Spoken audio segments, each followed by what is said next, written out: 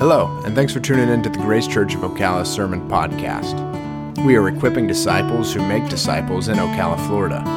What follows is an audio recording from our Sunday morning worship gathering, and we hope that you will find it encouraging, challenging, and helpful.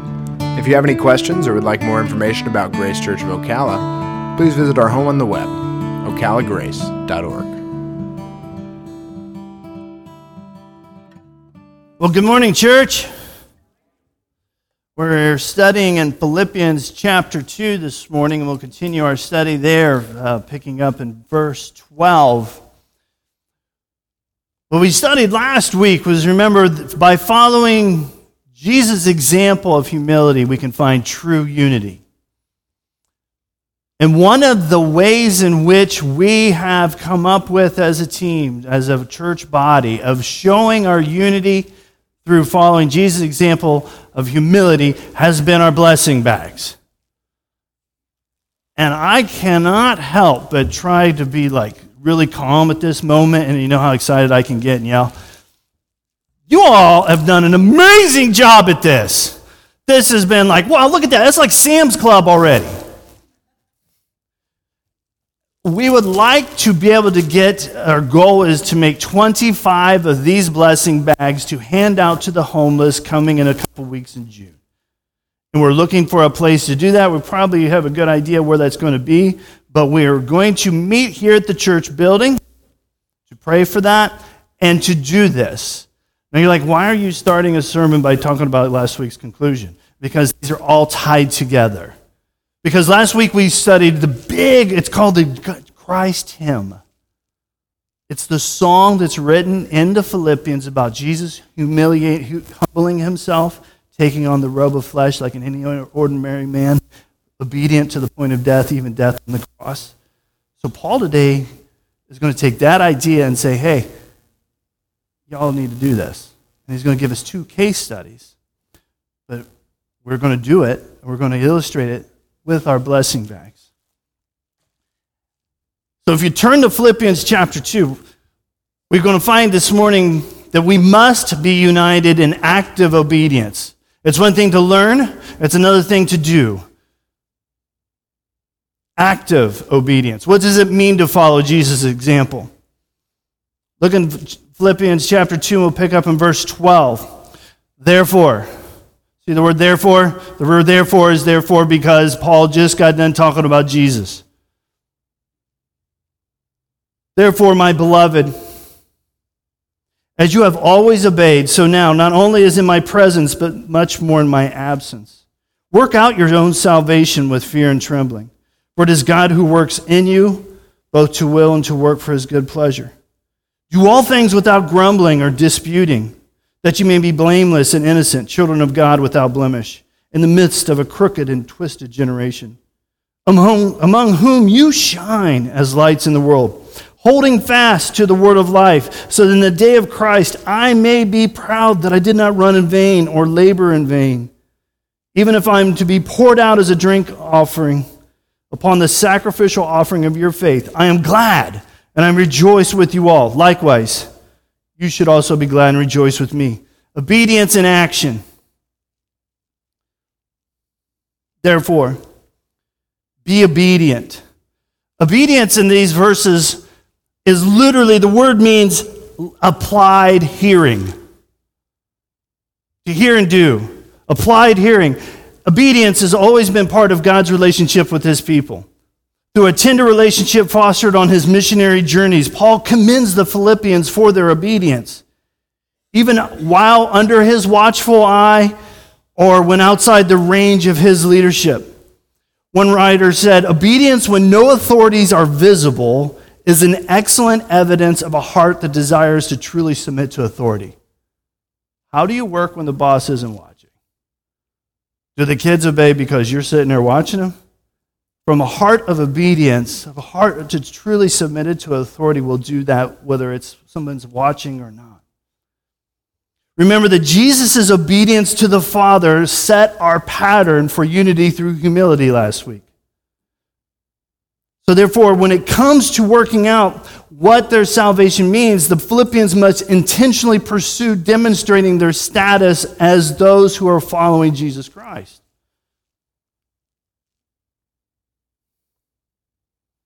So Paul says, hey, listen, apply. Applied learning, applied hearing is obedience. Do it in the sight, do it when you're out of sight, and get ready to demonstrate it. It makes real good sense in the workplace, doesn't it? But somehow we open our Bible and like, no, I don't like that part. I can be whatever I want to be in my religion, my own religion, and I don't have to stand up to any standard. Well, Paul has set the standard in Jesus Christ himself by Philippians 1 through 11, which we covered last week. So now he's like, hey, now that you know this, apply it.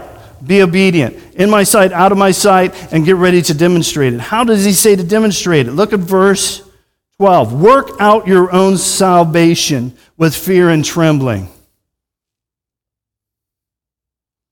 He gives the command to work out. The word here, work out, comes from an agricultural context. If you were a farmer, how many besides Pastor Michael do gardening? Okay, gardening. Who puts stuff in the ground and hope it comes up and it usually dies? That's me.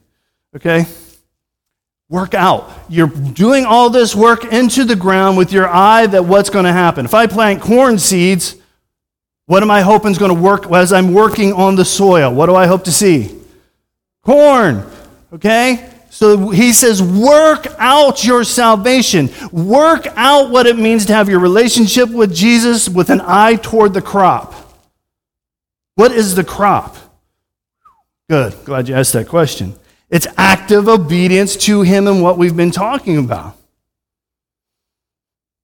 A relationship with Jesus or having your salvation is never passive. You never just drift in becoming more like Jesus.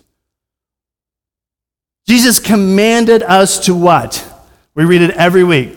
Go and make disciples. And trained them to be trained to do the work of ministry, to do the work of serving others. So, with an eye toward what this word means, how is God's word taken root in your heart, and what do you have an eye toward for the crop to be?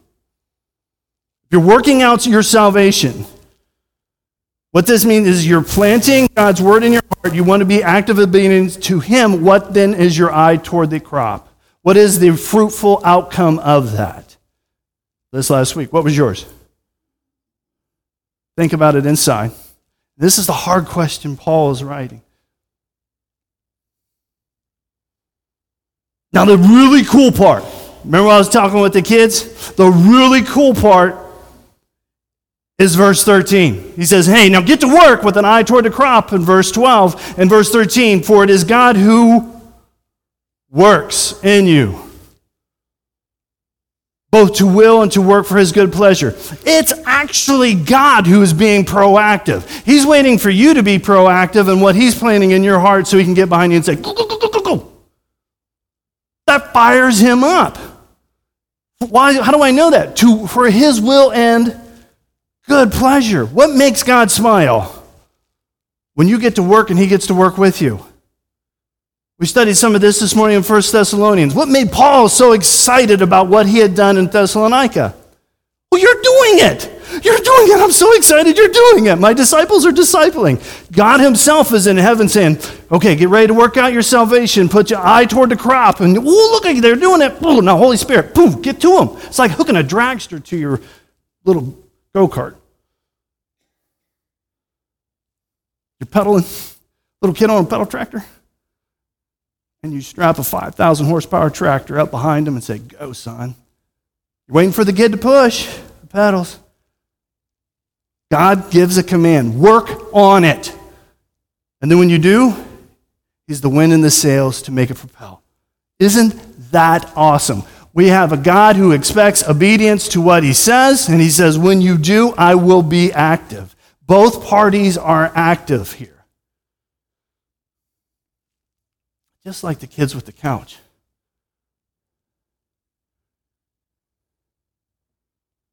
In this last week, in this coming week, what has God laid on your heart that the Holy Spirit says, hey, I want you to get out of your comfort zone and do this. I want you to follow me in active obedience in doing this. Whatever that is, blank, fill in a line. I know one of them is for blessing bags eventually. But God's like, I'm waiting for obedience. We're going to work on this. What is your couch that you're sitting on? The guy says, I'm going to do that. Now, here's the other cool thing. Not only does God get fired up and stoked up about this, so does those who want to walk alongside you in doing it. Want to cheerlead, want to get beside you. We're going to cover more of that in detail later. But what is your couch? What is your obedience in action? So verse 14. Do all things without grumbling or disputing. Do all things without grumbling or disputing.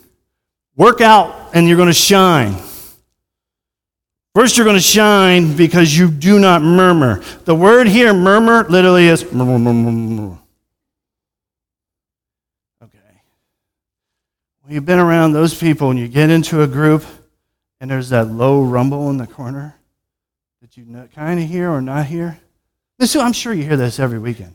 There's somebody in the corner that's like, no. You know, when I worked in the prison system, man, you make an announcement, and then you could literally hear a murmur. It's not identifiable because the monster of the mob likes to not be identified, but the murmur.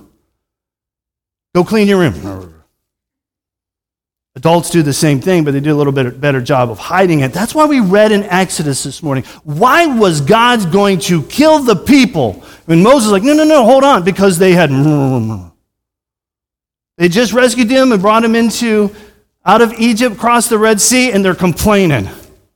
Now, grumble, on the other hand, is my opinion matters more than yours, and we're going to debate it in public for my benefit.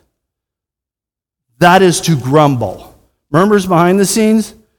To grumble is, hey, we're going to do, here's an idea.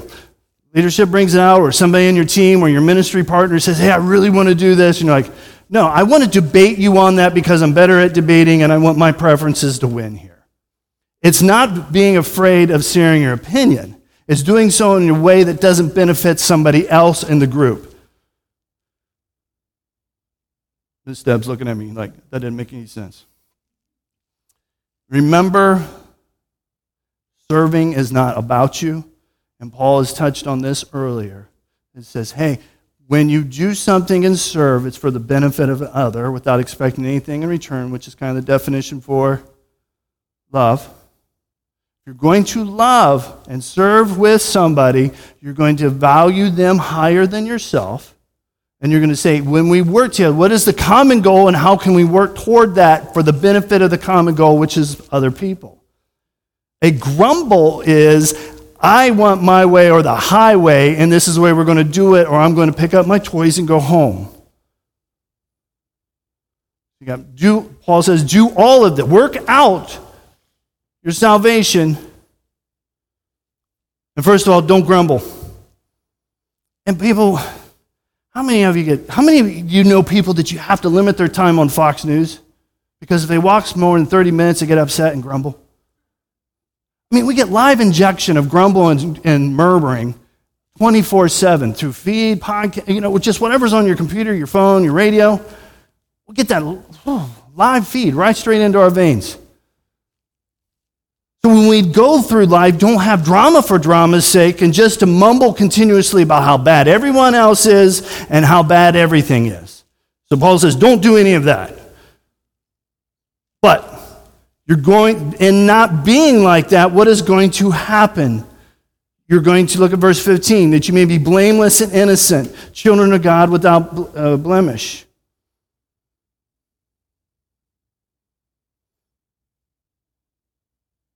Because Paul is going to talk here as a leader to those he's training. And look at what he says. You're going to shine by actively holding forth the Word of God, God's Word, your Bible, living out what is taught, what you have studied, and what you have applied. You're going to shine by being proud of the work of those who are training or discipling you to do your specific work of ministry. You're going to shine by cheerleading those competing in the long race of equipping people to do the work of ministry. Shining by encouraging those who do the labor, the hard toil, the exhausting effort of working with other people so other people can use their spiritual gifts. You're going to shine by applauding how those leaders have poured their lives into other people to fertilize their gifts as they sacrifice for their faith. And all of that, they want to rejoice. So these are what the shining leaders are going to do. First off, how are you going to shine in your crooked and twisted generation? By not murmuring and grumbling, okay? Life is, I don't like it when somebody wants to define what I'm good at by what I don't do. So Paul gives you a little bit of, hey, don't do this, but here, instead, do this, and you can be light shining in a dark place because our world is kind of what it is. So how do you shine? You look for leaders who are doing this. This is hard to preach this stuff. Because you're all looking at me like, how else do you do that? Okay, you're right. But the hard thing about preaching from the Word. So these are the shining leaders. They do all this. So the shining disciples, what do? They're holding on to the word of life, literally grasping it, their Bible, their word, their time with God in His word to know truth that is true and how to apply it. They're proud of the work that others are doing in their life. They can say, it's not pride that's really all that bad. It's pride to say, look what God has done by being that engine behind me and what has happened. Where you can cheerlead other people and say, man, look at these people that God has taken in this spiritual journey and has equipped them with His power to say, wow, that guy used to never ever want to talk to anybody, and now he's out talking to people. You can be proud of the work. You can be proud that they're shining and holding on to the word of life. You're looking at them, and you're looking at how they're cheerleading those who are running the long race of doing ministry with people. Equipping people to do the work of ministry is hard, long work. You can pretty much do things in life, no matter where, better by yourself. If you want to get it done right, do it yourself. Because you know how to do it right. But if you're training somebody else, you're equipping them, you're discipling them into doing what it is. If it's cooking, if it's cleaning, if it's writing, if it's doing gardening, it's going to take you twice as long to teach somebody else how to do it. Robbie, I am sure that you can rebuild a Hemi engine a lot faster than trying to train me to do it. Right. But your job is to train others to do Hemi repair in the local church. And how much time do we work to do that? And so we know that this is hard work, so we applaud them, we cheer them when people are being discipled who are growing in this manner. And we're shining by applauding how followers of Jesus pour themselves as a sacrificial gift to build up somebody's faith. Paul has these words. It's exhausting toil to be able to do that. And then when this idea of poured out, if you're going to pour something out, and the object is in their faith, not you, it's not about them, but it's in their faith, right? You're trying to cheerlead somebody else growing in their faith. And Paul says, I want you to pour this out into others.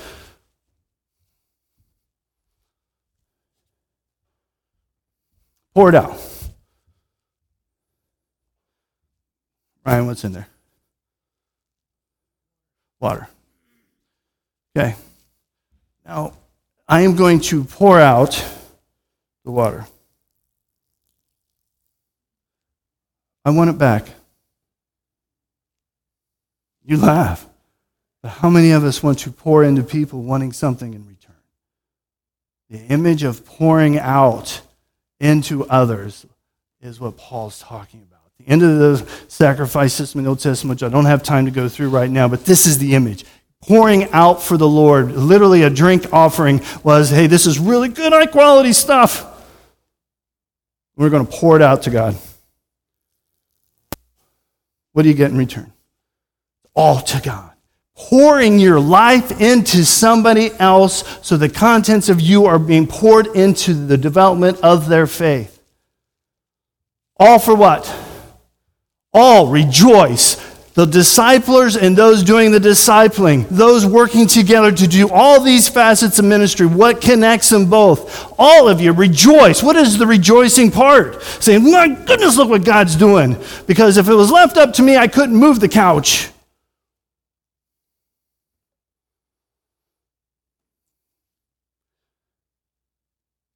We've looked at Jesus' example, and we've looked at Paul saying, here's now what I want you to do as you interact with these people. It's thick stuff. It's quite the run-on sentence. So fortunately, Paul gives us a great illustration.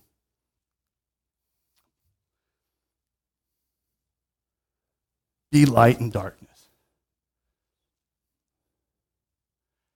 How dark, if it's super, super dark, how much light needs to be emitted for you to be able to see it? Very little. Very little. Our world is that dark and that twisted. I recently had an older gentleman says, hey, what do you think now with this marriage stuff just being as horrible as it is? I said, hey, are you married? He said, yeah. I said, then love your wife like crazy and be a light. I don't want to be defined by what I'm against. I want to be defined by what I'm for. Live with your wife in such a way, as just one example of how to shine a light in a twisted generation in which we live, so your light shines. Obedience and action will be this shiningness, this shining of us working with one another, for each other, with others people mind at the highest value for us.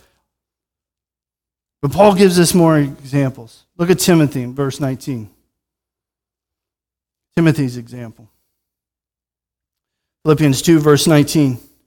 I hope in the Lord Jesus to send Timothy to you soon, so that I too may be cheered by news of you. For I have no one like him who will be genuinely concerned for your welfare, for they all seek their own interests, not those of Jesus Christ. But you know Timothy's proven worth, how as a son with a father he has served with me in the gospel. I hope, therefore, to send him just as soon as I see how it will go with me, and I trust in the Lord that shortly I myself will come also. Timothy's example. Look at Timothy. Paul and Timothy, if you look at the letters Paul writes clear through your New Testament, Paul and Timothy, Paul and Timothy, Paul and Timothy. Who was the young guy that was in Paul's hip pocket the entire time he's out, a lot of the time he's out on his missionary journeys? Tim. Paul's currently in jail, in house arrest. And he's writing to this letter, and he says, hey, I want to send my very special dude. I want to send Timothy to the Philippians. Why? Because he wants to know how they are doing and wants to be inspired with confident hope in knowing about them. How is Paul going to know how the Philippians are doing? By sending number one guy. Go check them out. For what purpose? So Paul can be confident in knowing how they are doing. He just wants to get a checkup on them. Paul's heart, therefore, longs for people. Don't miss that. He's willing to send his number one guy to some people, about people, for people. But they're ministry partners in action. Timothy is Paul's close, longtime friend, like-minded partner. He's like a kindred spirit. They're a unified comrade. They shared life together. Discipleship is not showing up for a 1-hour meeting on a Wednesday night and saying, here's then how you disciple somebody. How would Paul disciple Timothy? Right there in his hip pocket and took him right along with him. They share a unity based upon their kindred spirit. Of course, they're in this together to serve Jesus. They're ministry partners in detail because they have a shared love for people. But look at also, they have shared trials.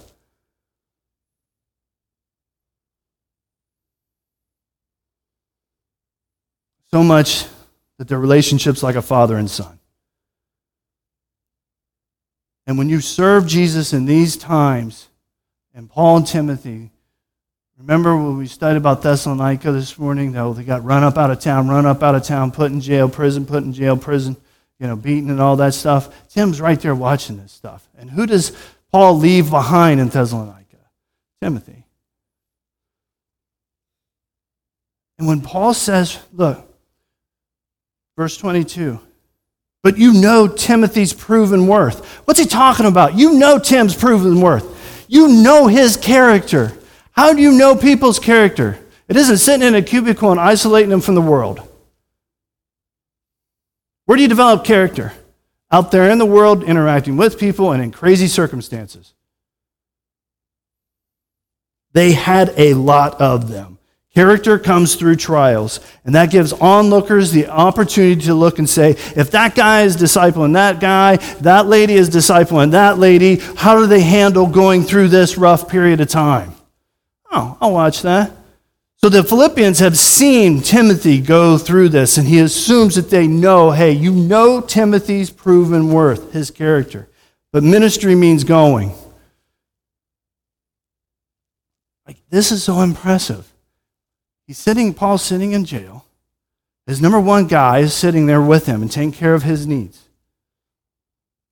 Who does he want to send? I would have sent the fourth string quarterback. I go check on the Philippians. Who does he want to send first? And what does meeting people's needs look like? Paul giving up his comfort of having this guy with him who has shared the same scars. It says, I'm going to set aside my interest to take care of me, and I want to send Tim. Paul was willing to send him out to see the Philippians. Even in ministry, with great ministry partners, we have to set aside what appears best for us and make everything about the benefit of others. And look, Paul was willing to go himself someday. Ministry means going. It's hard to explain. The guy could have been more comfortable sitting in his prison cell, but imagine this guy who's done all these missionary journeys, is stuck in this prison cell, doesn't know how the Philippians are going, so he wants to send Tim. He said, I gotta go, and I gotta go. Okay, I'll send Tim. But then he's like, maybe it's not the best time to send Tim. I gotta see how things are going with me. But his intent is going. His intent is sending. His intent isn't just keeping his comfort zone around him and his little area as comfortable as possible. So he says, I'm going to send Epaphroditus. Look at verse 25, the example of Epaphroditus. I have thought it necessary to send you Epaphroditus, my brother, my fellow worker and fellow soldier, and your messenger and minister to my need. For he has been longing for you all and has been distressed because you heard that he was ill. Indeed, he was ill, near to death.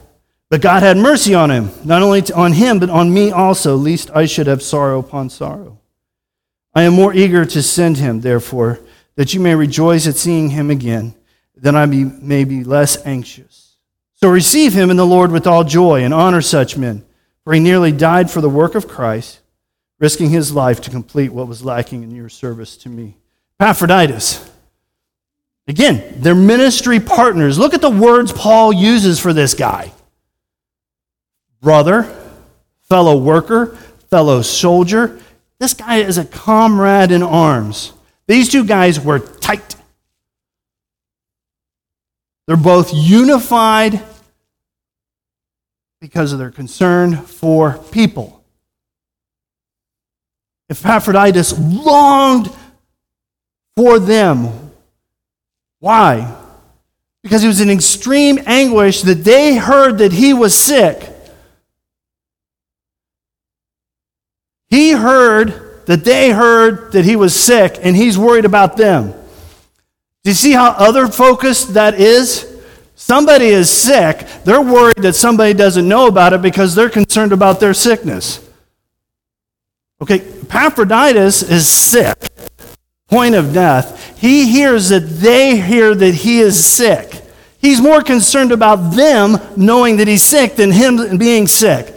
Oh, this is complicated. If you track it with me, nod your head, or I'll do it again.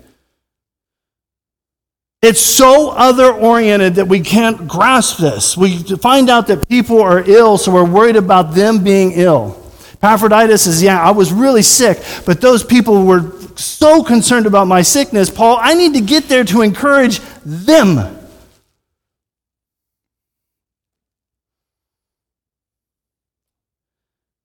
Now, on top of this, Paul and his fellow comrade, Epaphroditus, they're together there.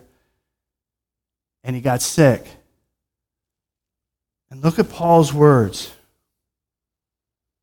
Indeed, he was ill in verse 27, near the point of death. But God had mercy on him.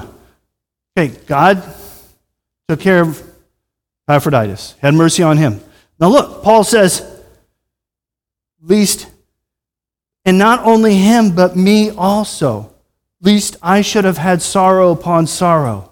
What's Paul saying there? God showed mercy. How did God show mercy on Paul? By showing mercy to Epaphroditus. God took care of Paul's needs by taking care of Epaphroditus. And Paul's like, if this guy would have died, I would have lost my right arm. God, thank you so very much for taking care of me because you took care of them. See how other focused this is? It's woven through here like Gore-Tex, like bulletproof fiber. It's so thick. Each phrase is connected with each other in so intricate ways. I'm trying to unravel for you just to get a glimpse of how God wants us to work with other people.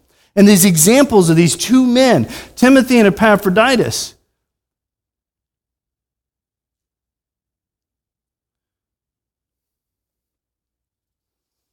Ministry means going. Due to both of them having concerns about other people, Paul was not only willing, but eager to send Epaphroditus. Paul knew that in sending Epaphroditus, the people would rejoice in just seeing the guy. Paul knew that in sending Epaphroditus, Paul would be freed of the anxiety of knowing how these people were doing because Epaphroditus was there. And it also cost something. He says to the people, imagine the Philippians to get this letter, and he says, hey, receive this guy with open arms.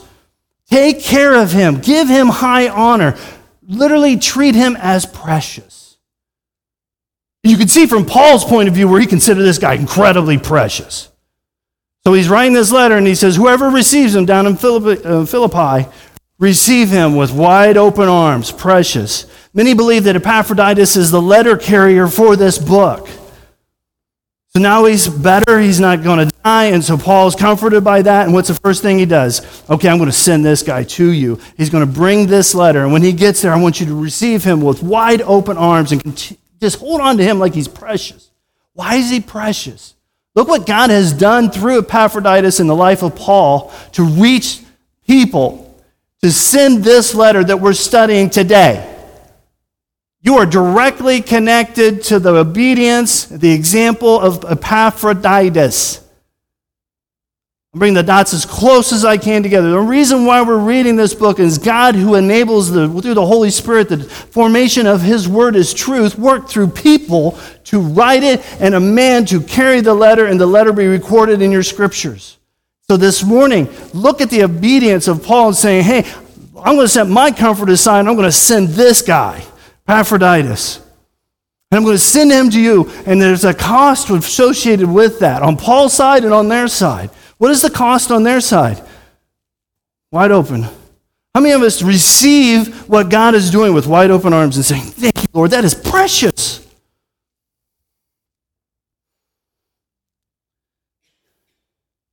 Look at verse 30, chapter 2.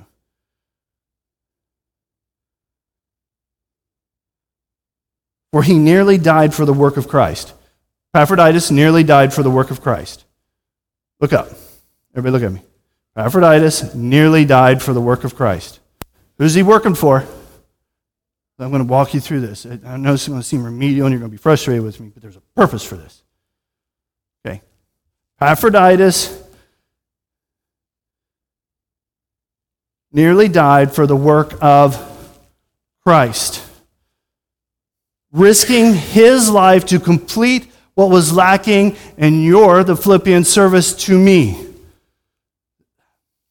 Epaphroditus nearly died doing work for Jesus Christ. What was his work for Jesus Christ? By serving Paul on the behalf of the Philippians. That's what I'm telling you, this is so interwoven, it's so thick, I'm trying to unravel it for you. Epaphroditus nearly died for the work of Jesus, which was serving Paul for the Philippians. The Philippians' hands and feet of loving on Paul was Epaphroditus, which nearly cost him his life. Paul is like, this guy is so precious. And by the way, he's serving you by serving me. All for Christ. Whoa. I want to serve Jesus on my terms when he calls me to do it. And I don't want it to be involved with anybody else. No, that is nowhere near here in the text. Serving others means serving for Jesus, and it might cost us something a lot or maybe a ton for Jesus, but that means serving into other people's lives. It's not about you.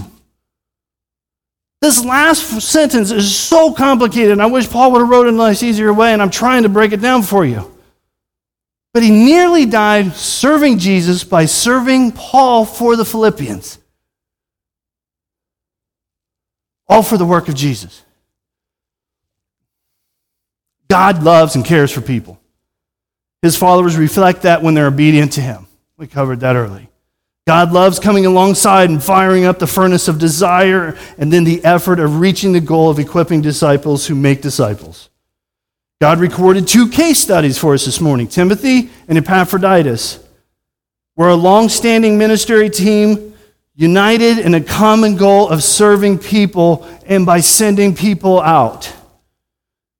It wasn't about keeping everything comfortable at missionary headquarters, but seeing needs, obediently following Jesus to meet that need without expecting anything in return. So we must be united in active obedience. That is a compact statement.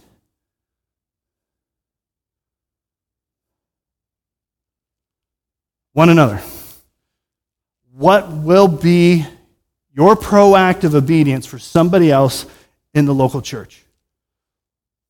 Remember, God stokes your fire.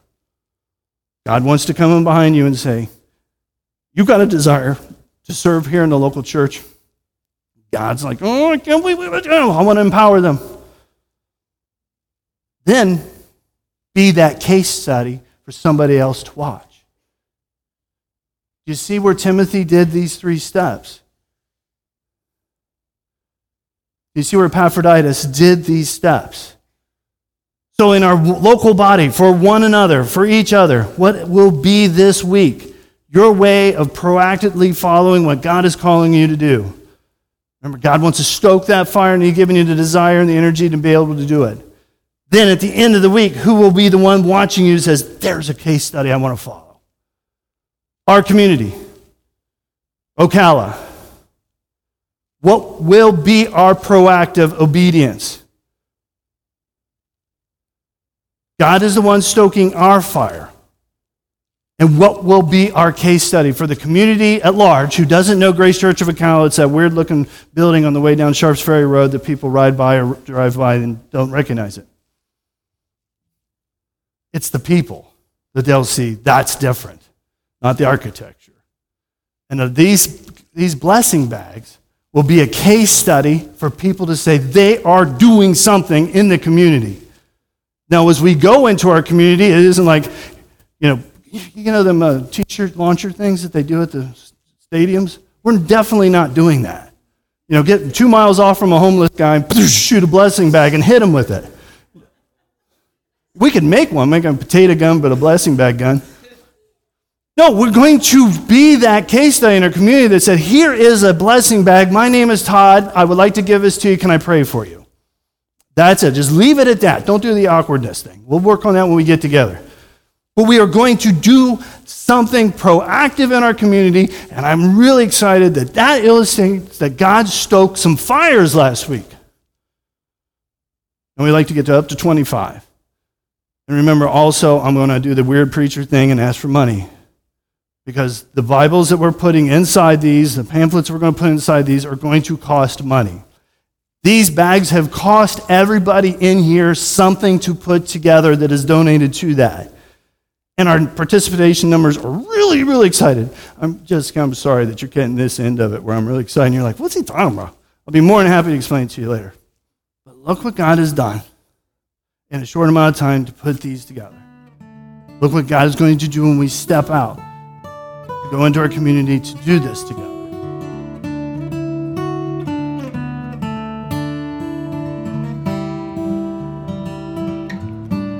Thanks again for listening.